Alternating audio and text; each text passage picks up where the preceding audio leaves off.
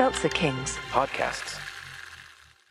Hey, are you into werewolves, mad scientists, and a little bit of witchcraft? Then stay tuned for an all-new episode of Watts Corner. We're riding this train straight to the sun. Woo!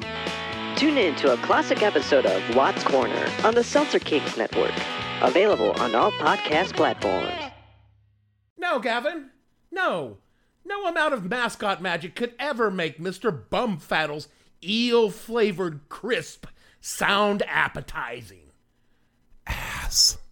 The following podcast contains... You cannot say filth, flying filth in front of people. explicit language.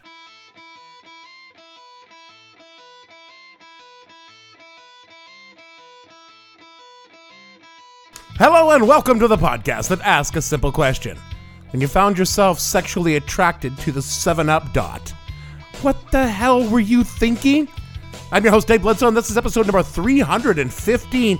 Can't avoid that Noid edition of the show, where we talk about how brand mascots took over the world in the 1980s. Stay tuned.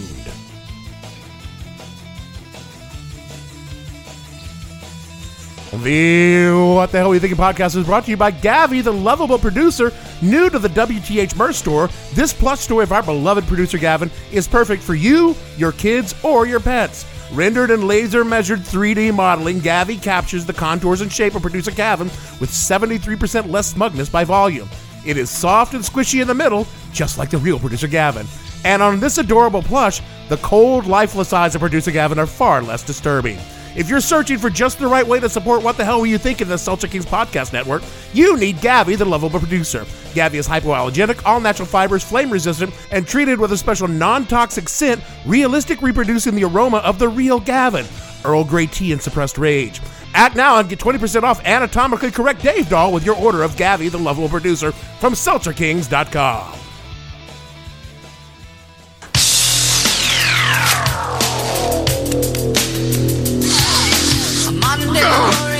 Oh, God, there is no drummer better than Neil Peart! It ain't easy being cheesy. My mom? Not a morning person.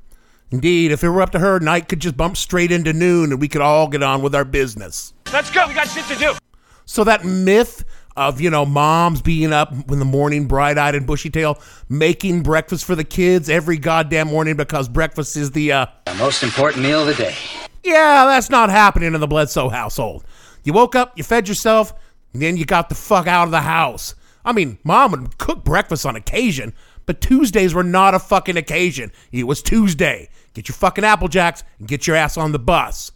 That being said, she was pretty liberal about my sister and I and what we chose for breakfast. When it came to our choice, it was not part of a nutritious breakfast. That was so important. But the whole goddamn breakfast thing that she just wanted out of her hair. She figured we kids knew better than what she did about what we wanted and pretty much bought what we asked for. As children, our flowcharts for cereal decisions were neither complex nor scientific. It was based entirely upon three standards. Was it sweet? Was it Technicolor? And did it have a toy inside that the two of us could fight over? Yes, yes, and yes. Beyond that, there wasn't much to it. I guess the cereal mascot might have played some small role in the choice. I mean, I was always particular to the subtle, lazy racism of Lucky Charms. Magically delicious now, bitch! And my sister preferred the subtle cruelty of the Trix Rabbit, constantly being denied the only thing that could give some small shred of meaning to his sad and empty life. Silly rabbit, Tricks are for kids. Now, I'm quite sure we were as deeply influenced by branding as anyone else was as kids. I just don't think of it like that. I was aware that certain cartoon figures or terrifying clowns represented certain products, but I don't think I ever wanted McDonald's because the fucking clown told me to. I hate clowns. I wanted McDonald's because the fries were fucking delicious, and if we had McDonald's, pretty good chances to where my mom wasn't going to have me do dishes that night, meaning I get to get on with the important work of watching primetime television in the 1970s. And then there's Maude. And then there's Maude. And then there's Maude. And then there's Maude. And then there's Maude. And then there's Maude. That uncompromising, enterprising, anything but tranquilizing. Right on, Maude. I will always take every opportunity to play the Maude theme. But the creations of these cartoon mascots fucking exploded in the 1980s, and now they are deeply embedded in what we like to think of as our American culture. Americans fucking love mascots. We're perfectly happy to turn anything into a mascot, even a bunch of old rich white dudes that got all pissy because a distant politician was cutting them their profits and decided to declare rebellion over it. Oh, is that what happened? That is exactly what happened. Everything else is just a mascotization of history. And it didn't even take long. Shit, George Washington was turning himself into our national mascot before we even had a nation, showing up in his uniform and shit. It didn't take 50 years before the founders were fully transformed from actual human beings who owned other human beings into sanitized caricatures of heroic leaders. It is hardly the first time in history that has happened, but I don't think any other country has done it as quickly and as completely as us. But it's marketing that we truly made ourselves the master of the mascots. And we've been doing it for a long damn time, like I said. But I wanted to start with cereal mascots because that's where all brand beans truly began. In 1877, on the front of a box of breakfast cereal. Quaker Oats. It's the right thing to do. Despite the resemblance, Wilford Brimley was not the original Quaker Oats dude. In fact, I'm the exact same age as Wilford Brimley was when he began pitching for Quaker Oats back in the 1990s. Yeah, you look it. Wikipedia tells me, quote, in 1870, Ferdinand Schumacher founded the German Mills American Oatmeal Company in Akron, Ohio, and Stewart founded the North Star Mills in Ontario, Canada. In 1870, Schumacher ran his first known cereal advertisements in the Akron Beacon Journal newspaper in 1877. The Quaker Mill Company of Ravenna, Ohio was founded. The name was chosen when Quaker Mill partner Henry Seymour found an encyclopedia article on Quakers and decided that the qualities described, integrity, honesty, and purity, provided the appropriate identity for the company's oat product.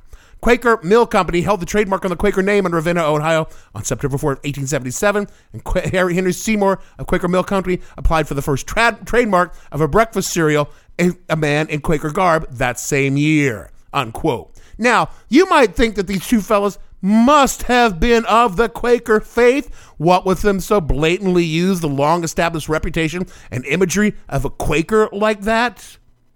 You would think so. Of course they weren't, and it's been bugging the Quakers for about a century now.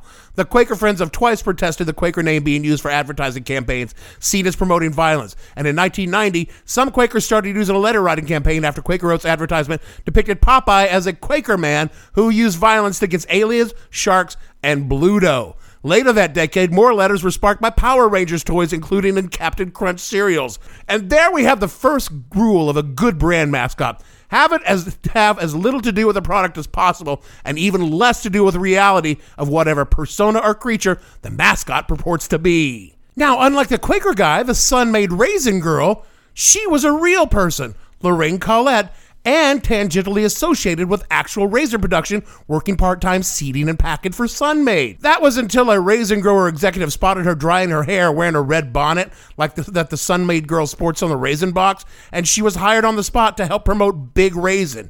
A few years later, the iconic painting of her was crafted, and she became the face of raisins. Sun-Maid is literally named after the painting of this woman. And that's the end. What a sweet story. No, it isn't. Lorraine made decent money for her work and took a shot at acting, didn't take off, spent the remainder of her life in Fresno, dying at the age of 90 in 1983. So why am I telling you about all this? Oh, that's because Sun-Maid needed such a sunny mascot to distract you from all the fucking violence.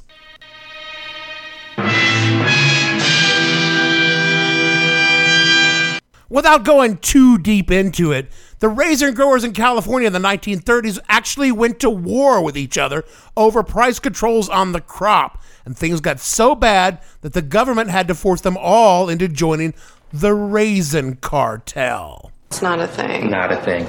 Oh, it absolutely was a thing. It was created by the U.S. government, and it existed until 2015 when the U.S. Supreme Court finally ruled that the whole thing was grossly illegal. But Big Raisins still needed to convince you, good people, that raisins were not just shriveled up grapes, but tasty, delicious snacks that you should eat instead of things that taste great, like fucking candy. And a job that big requires a big fucking mascots. Or in this case, 4 big fucking mascots.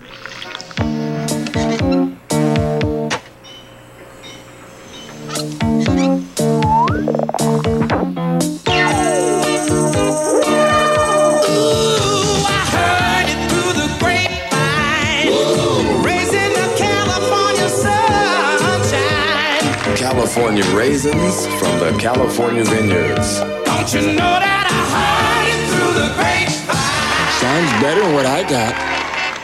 From an Orlando Sentinel article in 1988, quote, claymation characters known as the California Raisins first hit stardom in September 1986, when a commercial featuring a conga line of raisins outfitted in sneakers, white gloves, and sunglasses first aired.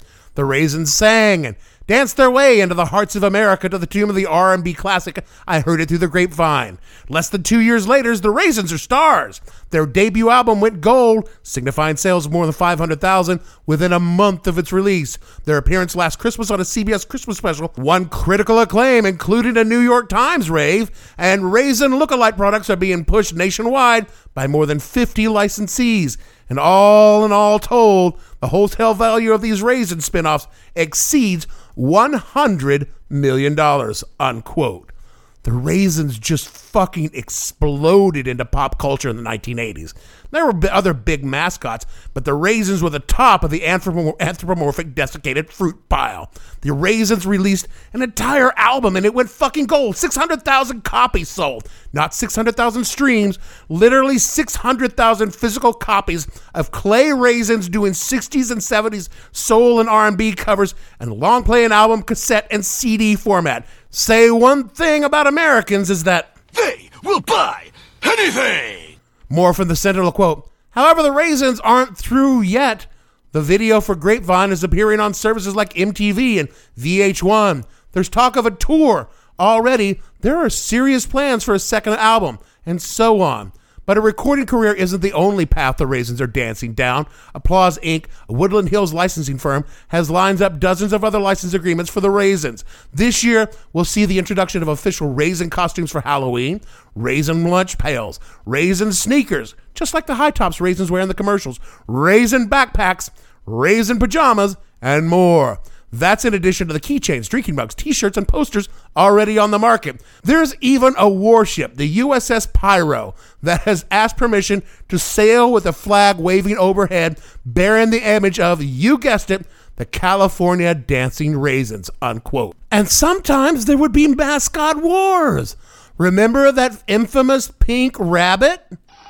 For years, you've seen some commercials where one battery company's toys outlast the other toys. So you may have assumed their battery outlasts even Energizer batteries. Fact is, Energizer was never invited to their playoffs. And today's Energizer won't be invited either. Why? Because no battery lasts longer than Energizer. So now you know. A word to the wise. Energize. That wasn't the first pink rabbit. Remember this pink rabbit? Duracell batteries can keep all the toys and electronic games in your home running a lot longer. In fact, tests prove that after just a few hours of continuous use, regular carbon batteries wear out. But depending on the toy, Duracell batteries can last up to 6 times longer. So keep your toys and electronic games running longer with Duracell. The copper top battery. No regular battery looks like it or lasts like it. Duracell had been using a pink toy rabbit for years. Then Energizer just comes along, slapped on some sunglasses, big-ass flip-flop shoes, and created a fucking tsunami of branding for their battery. Completely cornered the pink battery bunny market. Is that even legal? Well, Duracell didn't think so. They sued Energizer over the copyright and trademark infringements, but by that time, the Energizer bunny had walked all over America's heart, and Duracell essentially gave up on the bunny wars in an out-of-court settlement that presumably cost a shit ton of money for Energizer, but allowed them to keep on they keep going and going and going. And following in the footsteps of slapping sunglasses and giant shoes on things, 7-Up debuted Spot. The red, well, he was a spot in the 7-Up logo in 1987. Spot took off as these things did, spinning off merch, t-shirts, and later on video games. But I heard something last year in the heart of the pandemic on a podcast that I cannot find now nor confirm. I might even have come across it while researching for another episode of this podcast, but damn it, it's stuck in my mind, and I want to get it the fuck out. People wanted to fuck the 7-Up dot. Did you just say? Fuck the 7-Up spot. Yeah, I did. I specifically remember hearing somewhere or something or reading about it. I can't find it anywhere. That people wanted to fuck the 7-Up spot. Look, I can't imagine that my brain, which will create a lot of things, but simply would not create the idea of fucking a red dot with shoes on it, even during the depths of the pandemic. So if any of you out there have heard anything about people being sexually attracted to the 7-Up spot, please let me know, because I don't want to live with this alone. Speaking of mascots you'd like to fuck... It's not easy being cheesy. Cheetos cheese-flavored snack. Cheese that goes... crunch. 1986 gave us Chester Cheetah, featuring an animated cheetah in, you guessed it, sunglasses and big shoes. Chester, definitely fuckable. Chester quickly gained mass market appeal and iconic status as folks hoovered up Chester merch like shirts, hats, branded sunglasses, and Chester Cheetah plush toys. Presumably they fucked him, but I don't know.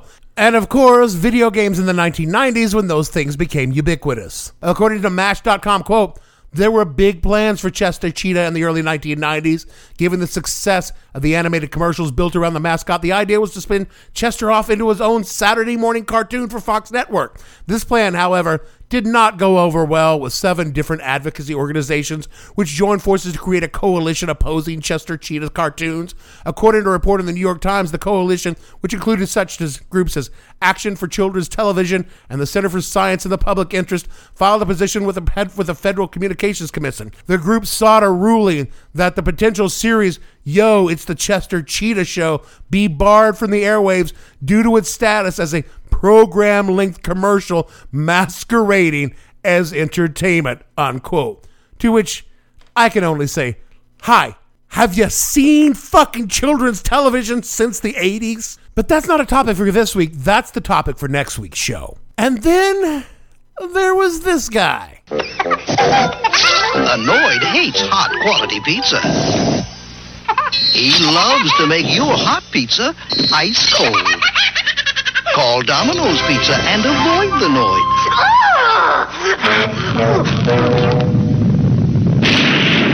We keep the cold out and all this quality in.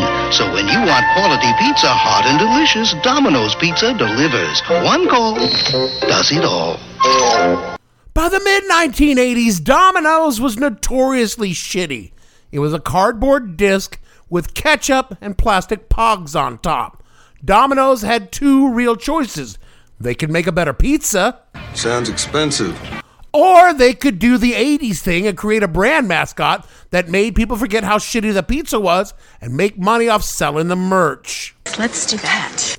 Domino's spent a shit ton of money, and what they got was the Noid.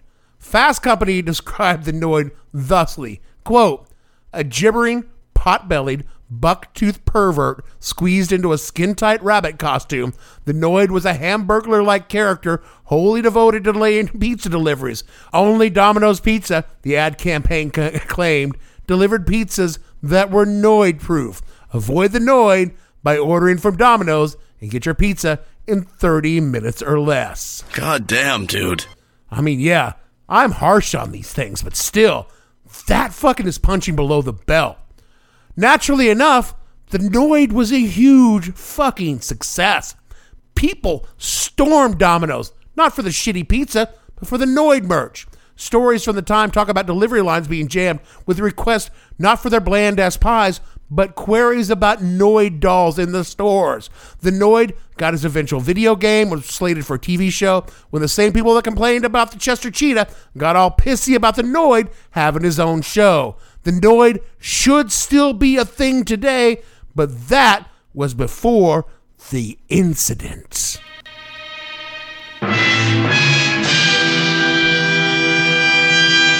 Ooh, twofer this week. From an article on Priceonomics.com, quote, "Then, right at the height of a popularity, the Noid endured perhaps the worst mascot PR in history. On January 30th, 1989, a man wielding a .357 Magnum revolver stormed into a Domino's in Atlanta, Georgia, and took 2 employees hostage. For 5 hours, he engaged in a standoff with the police, all the while ordering his hostages to make him pizzas.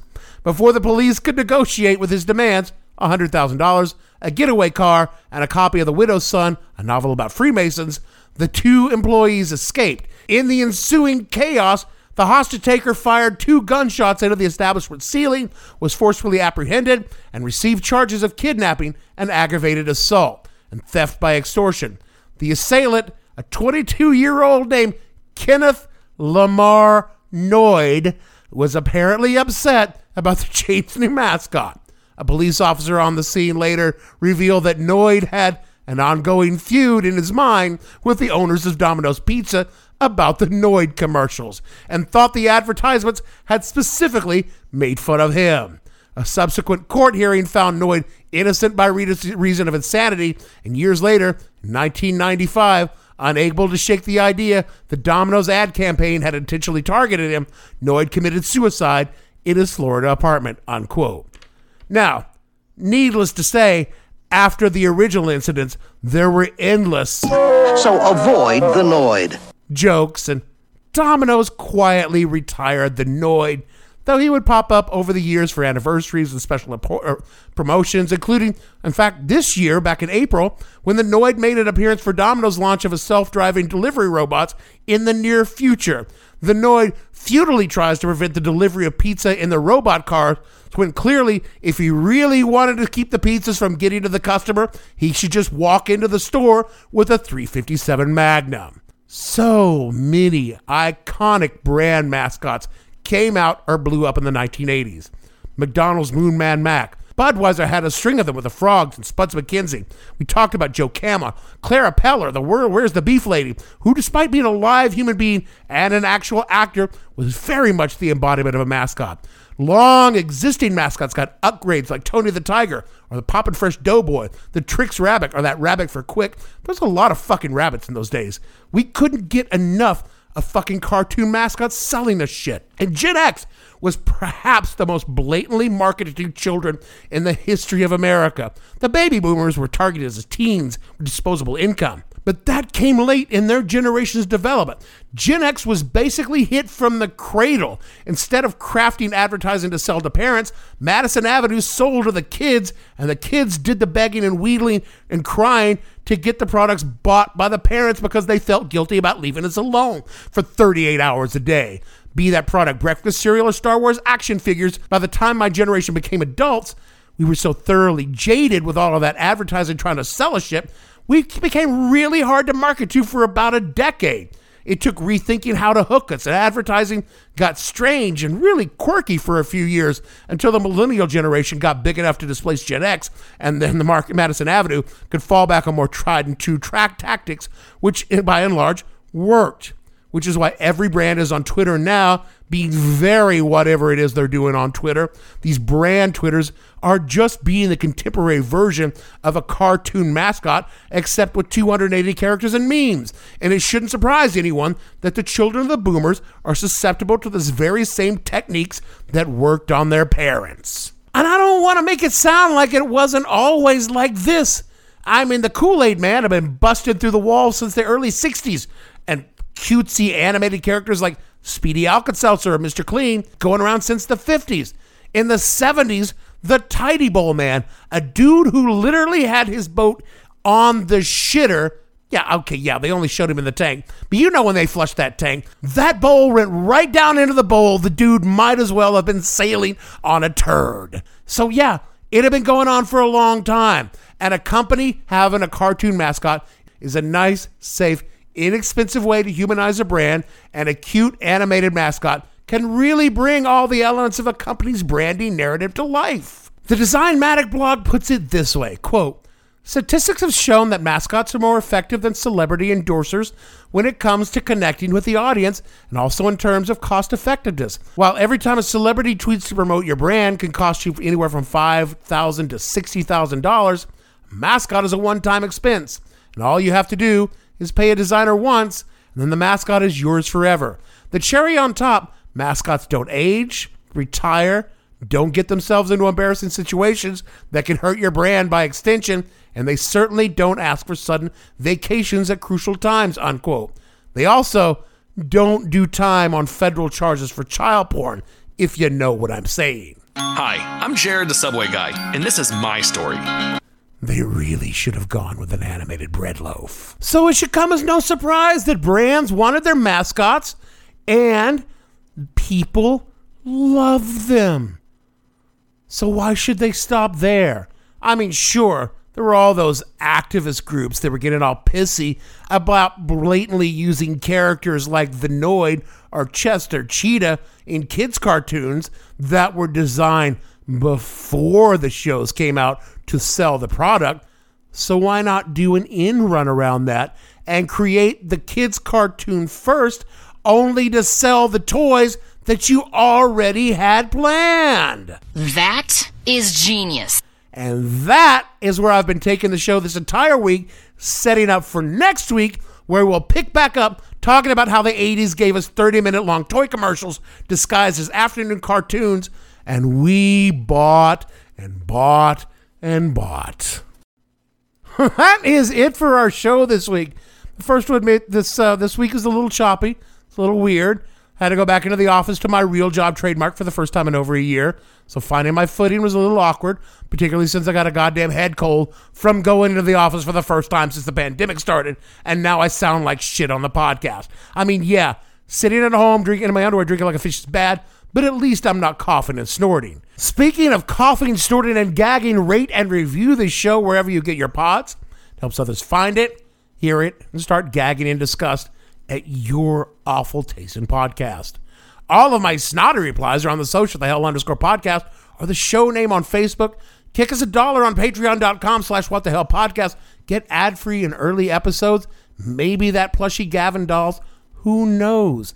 And all of the anatomically correct Dave dolls are at whatthehellpodcast.com. And we are a proud member of the Seltzer Kings Podcast Network. It was a very strict policy about coming into the studio when you might be remotely infectious, because they know that I'm just going to sneeze all over Gavin's controls.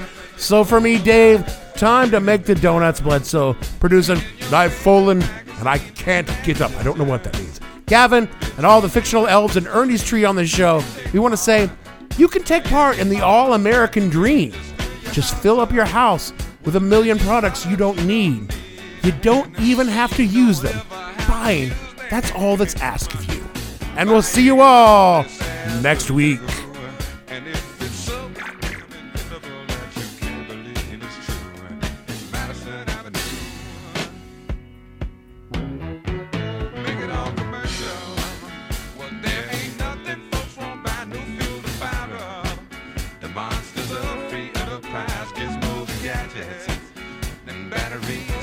What the Hell Were You Thinking stars Dave Bledsoe and features Gavin St. James and several fictional minions. The show is produced by Kimberly Steele and a part of the Seltzer Kings Podcast Network. You can find more information on the show on their website, whatthehellpodcast.com, or on Twitter at @thehell_podcast, or on Facebook as What the Hell Podcast. Thanks for listening. I have no ending for this, so I take a small bow. Seltzer Kings Podcasts.